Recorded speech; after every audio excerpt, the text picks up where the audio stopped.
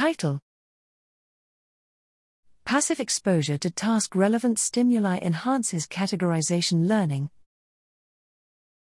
Abstract: Learning to perform a perceptual decision task is generally achieved through sessions of effortful practice with feedback.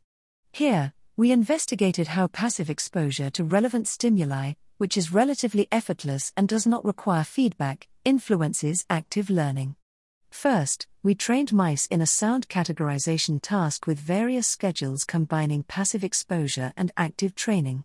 Mice that received passive exposure exhibited faster learning, regardless of whether this exposure occurred entirely before active training or was interleaved between active sessions.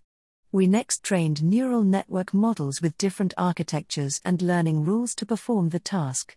Networks that used the statistical properties of stimuli to enhance separability of the data via unsupervised learning during passive exposure provided the best account of the behavioral observations.